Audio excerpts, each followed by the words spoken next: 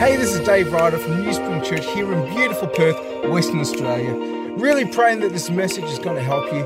If you'd like some more information about our story, just head to newspring.org.au.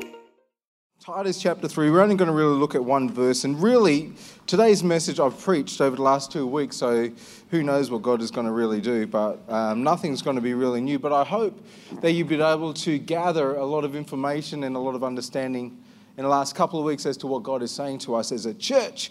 One of the difficulties, obviously, in this season is that I can't communicate this to the entire church. So God always uses a remnant, so maybe he's looking for a remnant in actually New Spring to actually carry forward some things. So I'm okay with that. Well, this series has been birthed out of one question, which I have brought to our attention every single week. And the question is simply this: what if God pressed play? What would that look like if God actually pressed play this year, 2020, and actually looked at a church like New Spring and said, you know what, I reckon it's just about time and I'm going to press play. And in talking about that question, we are considering this concept of renewal. What is renewal? How would that look like? Renewal is the refreshment, the release and advancement that individuals, groups, churches and cultures experience when they realign with God's presence. Another definition, which I particularly really like, is the resumption of our God-given purpose to partner with God fully, participating in his plan to flood the world with his presence. That's an amazing picture, isn't it? That God wants to flood the earth with his presence. I mean, would you like to be part of that plan? Yes. I mean, forget about the world, forget about the earth. Would you like your life to be flooded with the presence of God? I mean, personally, I'd like that. That would be fantastic. Jeremiah, actually what we were saying is that renewal is the resumption or resuming something that has previously been interrupted. And throughout church history, throughout the history of God and his relationship with humanity, there seems to be moments where God has pressed play, but also times where he does press pause. And he seems to actually go through pressing pause, pressing play, pressing pause, pressing play. And when we talk about renewals, revivals, awakenings, all these things, what we're really talking about is for some reason God has decided to press play on his script of salvation history and allow that to move forward again. And we were saying that revival is when renewal kind of goes viral.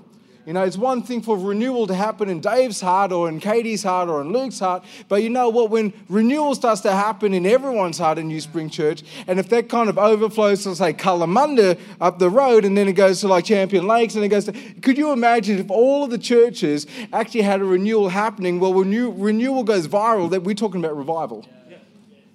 And isn't that kind of what we're always praying for? God, bring revival. Bring revival. And God's possibly saying, yeah, I want to bring revival, but it's going to start first and foremost with some renewal in your own heart and in your mind. Jeremiah 6 verse 16 says, this is what the Lord says. Stop at the crossroads and look around. Ask for the old godly way and walk in it. Travel its path and you will find rest for your souls. But you reply, no, that's not the road we want to take. And there's something that seems to be quite interesting about the Lord is that he seems to be pretty happy with using his own paths, his ancient paths. I think it's funny. I live in the church world and I regularly catch up with pastors all over the state. And there seems to be this thought, you know, there's kind of this silver bullet which everyone is looking for when it comes to churches, when it comes to growing churches. And I'm not sure that God's interested in actually providing a silver bullet. In fact, I'm pretty sure that he is actually saying to his church, even today, this is the option that you have. You're at a crossroads, look to the ancient paths, and this is your choice. You either say, yep, we want that, or like the people in Jeremiah say, no, we don't want that path. And I think wisdom would actually say, if this is the way, if these are the paths that God always uses to actually bring about refreshing, rest, renewal for the soul, well, maybe we should actually pay attention to the ancient paths. You know what I'm saying? It seems absurd to me that if I might want to one day. You know what? If I ever want to go and get buff, you know, I'm sure Andrew might enjoy it. Like, it'd be good. But it would be kind of absurd. Like if I want to do that, you know what? You know, this is how I'm going to do it. I might just go to I don't want to go to the gym. That's Brett. Brett's a gym guy. like sort of sport, that's a Jess thing. But, I want to get to this destination via a different route. I reckon drive-through Macca's might actually get me down there. You know what I'm saying? Now, it would be absurd, wouldn't it? It would be absolutely absurd for me to say, okay, you know what? This is the point which I want to get to, and I believe, I believe I can get there and I should do it. But, everyone else is going this way. I want to go this way. And yet the Lord says, if you want renewal in your heart, if you want renewal in your family, if you want God to do something new, it's actually the ancient path. It's not a silver bullet. That's good. Come on. It's the ancient pathways. That is what he is saying. Renewal is the resumption of something that has already started. That's so good to know. It is so good to know that this entire narrative, this entire story is completely reliant on God and his faithfulness and not on me. You guys should be really happy that the success and the flourishing of New Spring Church is dependent on him and not a bald-headed, middle-aged guy called Dave Ryder. That should make you really happy. I thank you, Lord, for Dave, but I'm sure glad that this whole thing does not rest on him. Amen? But we need to understand that there is already a story that's in play. Book of Genesis actually reveals to us the place where it starts, where God actually goes, okay, I'm going to press play. All right? We've used this quote every single week, and again, I'm using this in repetition for us to actually get understanding. Richard Belcher said, of Genesis, he summarizes it like this, saying that Genesis shows that Israel's God is the sovereign creator whose purpose to establish his covenantal rule will not be hindered by the sinfulness of humanity. So if you think you're a dirty, rotten sinner right now, guess what? Your sin is not big enough to stop God. I'm sorry. Some people honestly think they're bigger than God. Like, I'll never rock into the church. Or, are you kidding me? Since when are you and your sin too big for God? Get out of town. You think, get out of here. Seriously, as far as the sinnings go, you're not that good. Anyway. But this actually shows from the book of Genesis that God has a plan. He's always had a plan, and right now he's still continuing his plan. That he would actually establish his covenantal rule, his reign. In the words of Jesus, the kingdom of God is near. That kind of paradigm. He would establish his rule, his reign, his kingdom, but in a very peculiar way. He would actually look upon his covenantal people and say, I'm going to actually bring about my reign and rule through your life. And that affords us an incredible opportunity. Incredible opportunity. I honestly think that if Christians had our mind more on this, we would put away our little pettiness and all our little squirrels and all these little things that we have. We would honestly be saying, all that stuff that is so minimal in light of what God's invited me to be part of. We should be like that missionary, like Francis Xavier. He was a missionary to India and China, and he actually said to a bunch of students, put away your small ambitions, come east and preach the gospel. We should actually be saying to young adults, to youth people, to people all around us, and say, you know what, you just need to put away your small ambitions, put away your little pettiness, come to the southeast region, which is the city of Armidale, city of Gosnells, and let's preach the gospel. Put away the small things. Because God has designed and he's determined that he is going to break his kingdom into this world by you and me. So this is God's story, what he's doing. And with this in mind, we were looking at this leadership book, and it's been really cool because people haven't necessarily realized that this is a leadership book. So, like Mitchell said, I didn't realize it's a leadership book, but there you go. It's a leadership book. A leadership book which is found in the New Testament, and unlike all the great leadership books which are now in the bookstores or on Amazon and all that, this only has 3 chapters. And you can read it in like 15 minutes as opposed to these like really thick. It's the book of Titus. It's the book of Titus. It is a book of wisdom that the Apostle Paul actually gives to a young apprentice whose name is Titus. And I think it's a great book. It's great instruction for anyone who aspires to any form of leadership, Christian leadership that is, to understand what Christian leadership is and the process by which you can actually be invited and be part of what God is doing to bring about radical transformation in this world. And again, if God is actually setting some things in place and says, this is the pattern, it seems absurd to try and go another route when God says, okay, why do you do this? So we've been looking at this chapter by chapter.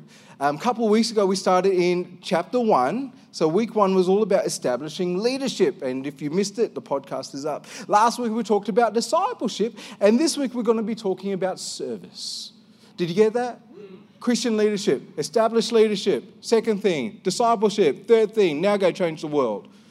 The problem we have is that we love leadership. We all want to be these great leaders, and we seem to bypass discipleship because we just want to go from leadership to changing the world, and it just doesn't work that way. So the verse which we're going to look at is verse 14, but I'm going to read Titus 3, verse 13 to 14, and I'm going to read from the NIV. So do everything you can to help Zenos. Imagine that, being called Zenos. I'm going to name my kid Zenos. Might name my dog Zenos. No, anyway. I need to be more focused. Do everything you can to help Zenos the lawyer and Apollos on the way and see that they have everything they need. Our people must learn to devote themselves to do what is good in order to provide for urgent needs and not live unproductive lives. That's a great verse. Verse 14. Our people must learn to devote themselves to doing what is good in order to provide for urgent needs and not live unproductive lives. I think first and foremost, we can actually see that this idea of service is directly linked to discipleship. Why else would Paul say to Titus that our people must learn? I mean, if this came automatically, you wouldn't have to learn, would you? Our children have to learn how to tidy their room because it's pretty natural for them to make a mess. Any other kids like that? Any adults like that? Service evidently does not come naturally or automatically. Have you ever discovered that in your life that, like this little thing over here, like provide for urgent needs, do good and all that? Sometimes it just does not come automatically to us, does it? No, because if we're talking about service in the world, it is actually directly linked to discipleship because we need to learn. Need to learn. And it's an outworking of this discipleship. And again, what we were saying last week is that discipleship is actually an invitation to partner with God in establishing his covenantal rule here on earth as it is in heaven. One of our early church fathers, his name was Irenaeus, he said the glory of God is a human being fully alive. The glory of God is a human being fully alive. Think about that. The glory of God is a human being fully alive. Now think about people, right? People in your life, people you see in the streets, in the shopping centres, people who you watch and observe on stupid reality TV. I heard something really sad. One of our church attenders, who is like really rather old, loves watching Married at First Sight. I heard that yesterday. Like, I need to pray for you. But even in that context, I would actually make the assessment that the plight of humanity is that every person is trying to find out what it means to be truly alive. Wouldn't it be? Isn't that what we see? Even if you like watching something as dumb as Married at First Sight, it's like, why would you do that? I don't know, but there's something about it. People are just naturally doing that. We're trying to do that. And you know what? We even try to articulate this pursuit that we all have. We use language and colloquialisms like this. You know what? I'm just trying to find myself. Have you ever heard someone say, I'm just trying to find myself? Well, really? How's that working for you? Or he looked like a shadow or a shell of himself. We use that all the time, don't we? Or I just want to feel fully alive. We use these words to try and articulate a pursuit that we have. And what we're actually suggesting is that we're actually in a place where we're not really fully alive. The glory of God is a human being fully alive. I mean, there's a lot of profound truth in that. I mean, I wonder if you've ever experienced something like this. I know I have. Have you ever been in a place where you actually feel numb? Have you ever felt that? I've been in places where I feel numb. And even as being a pastor for so many years, Claire's feeling a little bit embarrassed at the moment. I got young kids. It's all good. You know what I'm saying? Those on the podcast, we have kids running around, in case you're wondering. Anyway. But there's this idea of being numb to the world. I've been a pastor for about 20 years, and I've discovered and sat with people, and there are a lot of things that people try in order to actually try to feel alive and get rid of this numbing feeling. Have you ever met someone who's an adrenaline junkie? You know, you do something just right on the edge because, you know why? Ultimately, because that's when you feel alive. It's like the numbing goes, so you feel alive right then. And what happens, you become addicted to that instead of actually pursuing the right thing to actually make you fully alive all the time. This is what happens. It does. Oh, perpetual drama. Some people just love drama, just go over and over. People do that because they feel alive, because there's this numbingness that happens. You know, I've seen people all the time, they jump from one relationship to the other. Do you remember the first time, if you're like a husband or wife, do you remember the first time you held hands? I remember the first time I held hands with Andrea. You know, it was like, oh man, it was like electricity, you know, like electricity. You know, like if I hold Mitchell's hand, nothing there, absolutely nothing. But I remember the first time we held hands. But you know what? The first time we held hands, you know what? After about a month, it was like there was no electricity anymore, you know? And what happens with people is that the initial thrill is so intoxicating, but once you actually step into the rhythm of normality, they kind of jump from that relationship and go to another one because they want to get the hit, because there's a numbness. That's the reason why. That's exactly the reason why. Drugs, alcohol, all of these things do it. You know, there are so many things that you and I use to actually counter numbness that creeps in. And you know what? Many times, get this, many times, people use good things just in wrong ways. Isn't that true? Good things in wrong ways. And personally, as followers of Jesus Christ, we need to understand and recognize that we will get to those places. You know what? We might be numb right now. Like, Dave, I'm so numb. That's part of the plight of being human, and we can move out of it. But we need to understand that when people find their place, and you see this kind of stuff, we can have great compassion for people and actually help them move out of it, because the glory of God is a human being who's fully alive all the time. And we have people who are in a hot pursuit of being fully alive, and they're trying this, and they're trying this, and they're trying this, and trying this, and guess what? It is not working. And we have the great privilege of walking hand in hand with people to actually get them to the thing. And the reason why we get this numbness is because we all experience the same pressures in life. I was just looking at some things this week, and I came across 5 pressures of this current generation. I actually think it would be a great series for a Sunday night. But 5 pressures that this generation experiences. First pressure is this: searching for identity. The question of who am I? Really? To be honest, like, churches love that identity question. We we could pull out all these scriptures because we've got all these years. Oh yeah, your identity is this, and you know what, Jesus? I was saying to the young adults, like, you know what, Jesus? You know what? He heard the Father's voice, and before he did anything, he heard he was a son. And wait a minute, like, that's all good, but let's actually get like for real. Like, who are you? Like, really? Let's go a bit deeper, right? I reckon it'd be a pretty good week if we could do that. What about fighting anxiety? Do you know how anxiety has just crippled and paralyzed the world right now? It is just a crippling, paralyzing thing at the moment. And the reason why anxiety is so far up is because we have so many choices and there's so much freedom. I experience it like with our children. Like, Netflix is a great thing, you know? But there's so much choice. They are over there and they don't know what to do. They're paralyzed. You know what? Right now, media, it's like Netflix for Christians. You guys are like, what do I do? I think it's in Germany, it's like 3 streams of education. So could you imagine, instead of having the hundreds of streams that our students have, if they were living in a place like that and you have to pick 3, there's a lot less anxiety. But anxiety is something that is crippling this generation. You know, it's a pressure. What about loneliness? Am I loved? Am I truly loved? You can be in a family, you can be married, and you can still be lonely.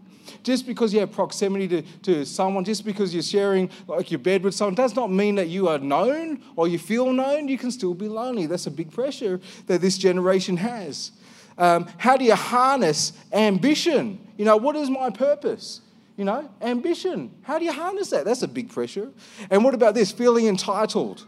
I think that's a great one, because especially with our younger generations, how many times do we say, and I say it as well, by the way, how many times do we say, you know what, they just feel so entitled? And the question there is, for a young person to understand and recognize the idea of entitlement, the question they're really asking, is there anything in this world that is bigger than me?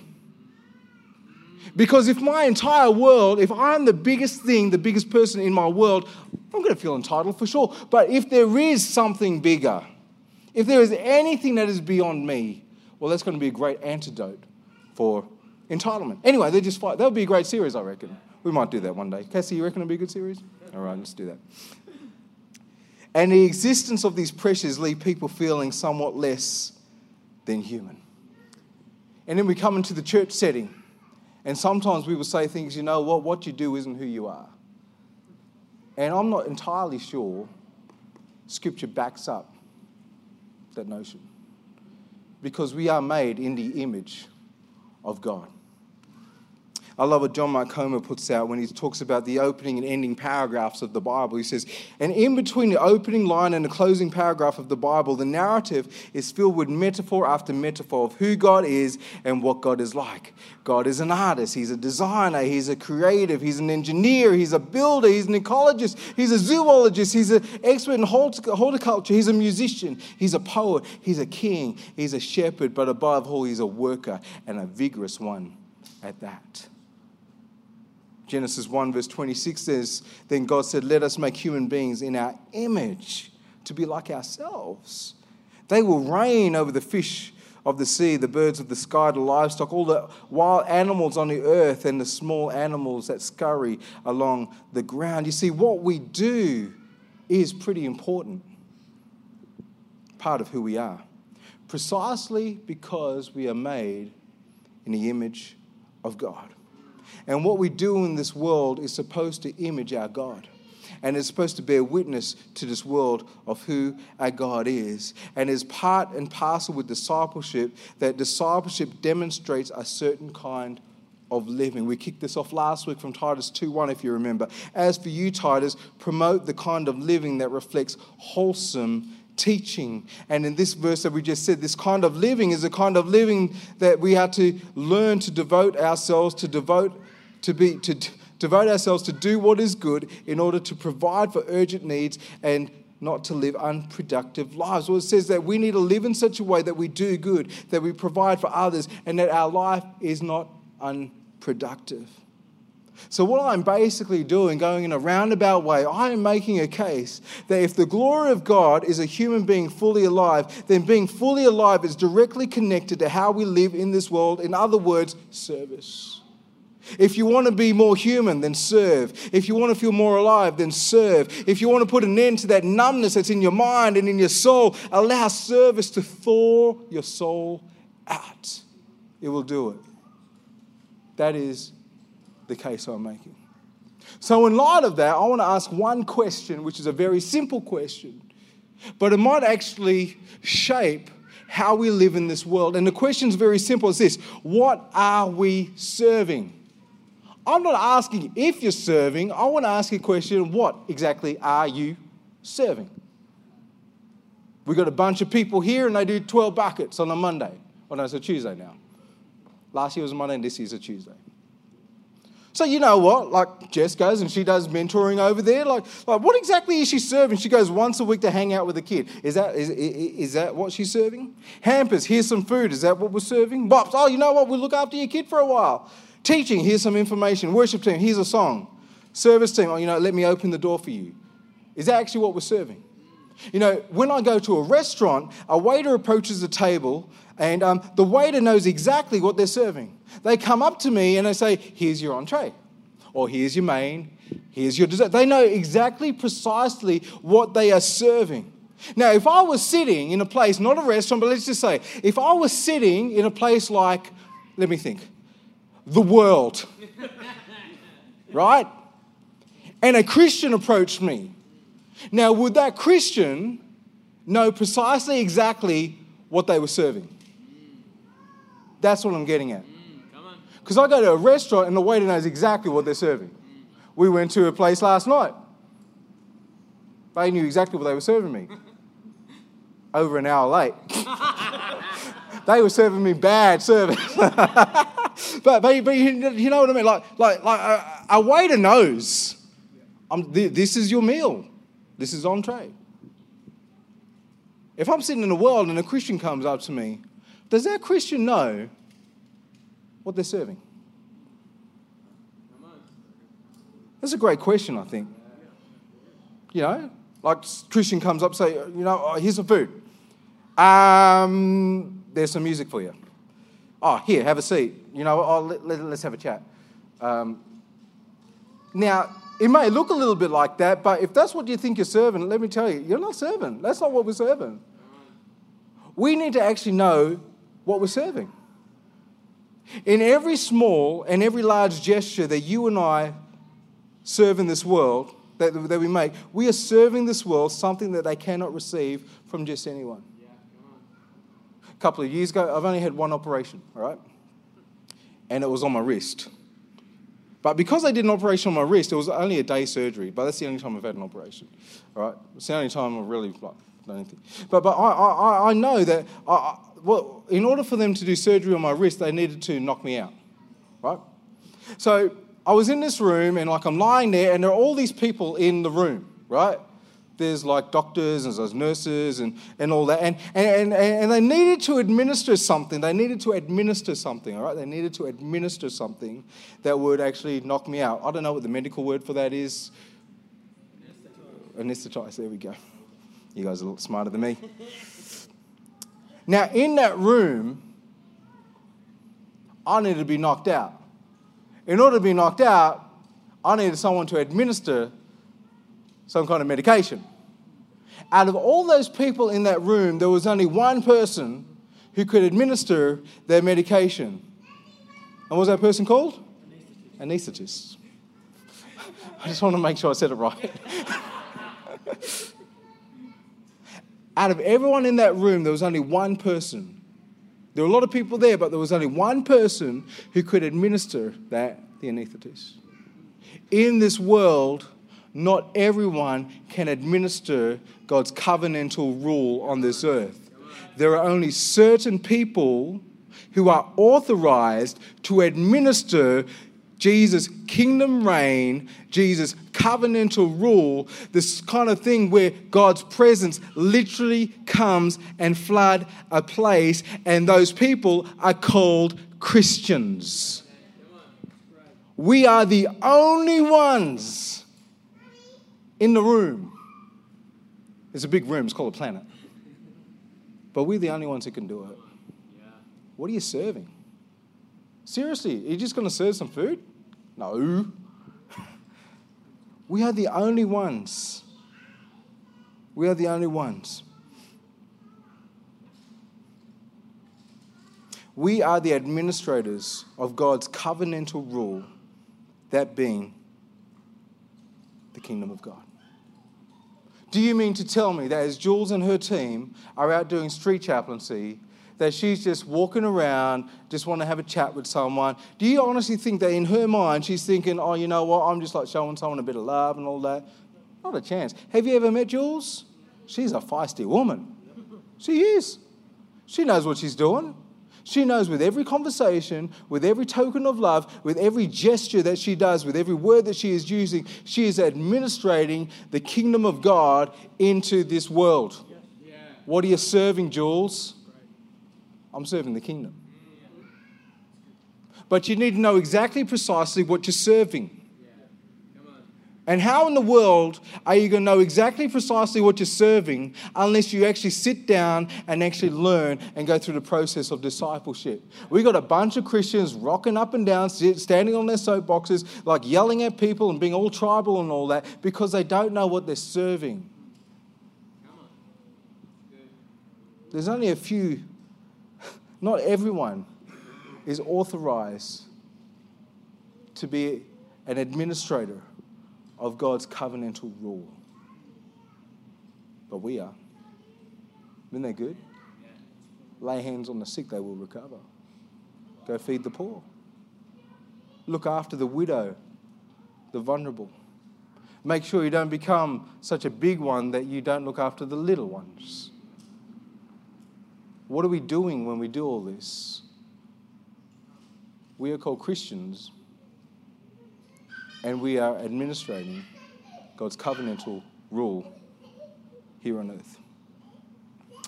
So what is the dynamic of Christian leadership? We spent 3 weeks in this, and like I said, it's a bit of a skeleton thing, but if you have the time and if you have the discernment to actually sit down and flesh it out, you will actually be able to see that Titus 1, Titus 2, Titus 3 actually give us a pretty good plan of how we are to live as Christian leaders in this world. Titus 1, a couple of weeks ago, we talked about establishing leadership. What does established leadership mean? It means I'm building upon something that was started by another person. That completely changes the way I view something. I use the example, if I was a great carpenter and I was making an amazing dining table like what Luke and Shaylee have in their house, and it took me 20 years to actually just painstakingly do that, and I still hadn't finished, and someone else took over from that, they would not take a chainsaw and have a big hack at it, right? This church here has been going for over 50 years. So when Dave and Andrea come on the scene, and for a moment, just for a mere moment, God says, okay, you take the reins and you lead this church. There's 50 years of building. I'm not going to take it like a saw and hack away. Come on.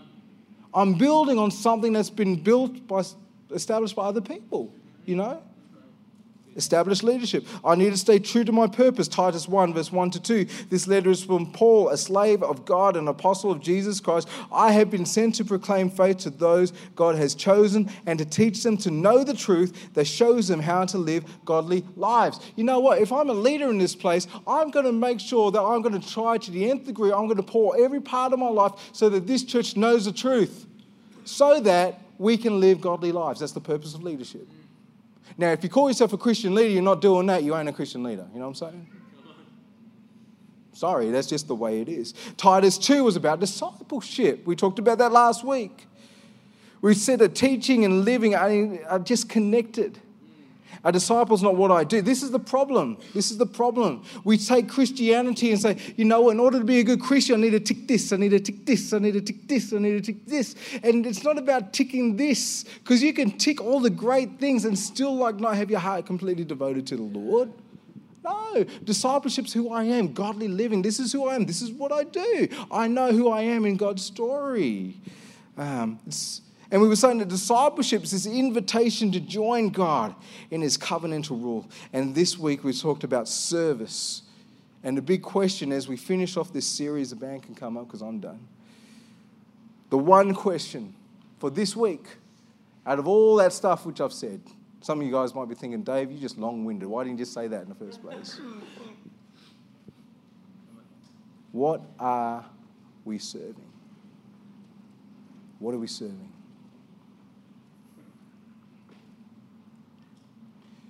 Wherever you serve, what are you serving? Because it may look like something, and other people may actually see, oh, you're giving me a hamper of food. That's cool. Or they may see, oh, you know what? Cassie's Satan, she's nice and she's friendly, she's having a conversation with me. That's cool. Luke and Shaylee lead an incredible business. They're serving me the best coffee in town. And Luke says, amen. It might look like that. I remember I got the fright of my life when Luke actually rocked up in the car park. I was thinking to myself, no one served this guy coffee. And that rule still applies. But I remember going to the roastery and going up there and Luke serving me. He remembers my name firstly. And I thought to myself, this guy, he must be a Christian. They serve great coffee and other people may perceive that, but you know what? They're not actually serving coffee. They're administrators of God's covenantal rule in Canning Vale. That's what the Lord has entrusted to their care. For 6.5 years, Donna was here, cut and sick, being Donna. And now she's working with another organisation. But you're serving exactly the same thing, aren't you? Exactly the same thing. Colin and Sue were here and they brought our seniors together. For some reason, they decided to leave me. I still have not forgiven them. Did you swear?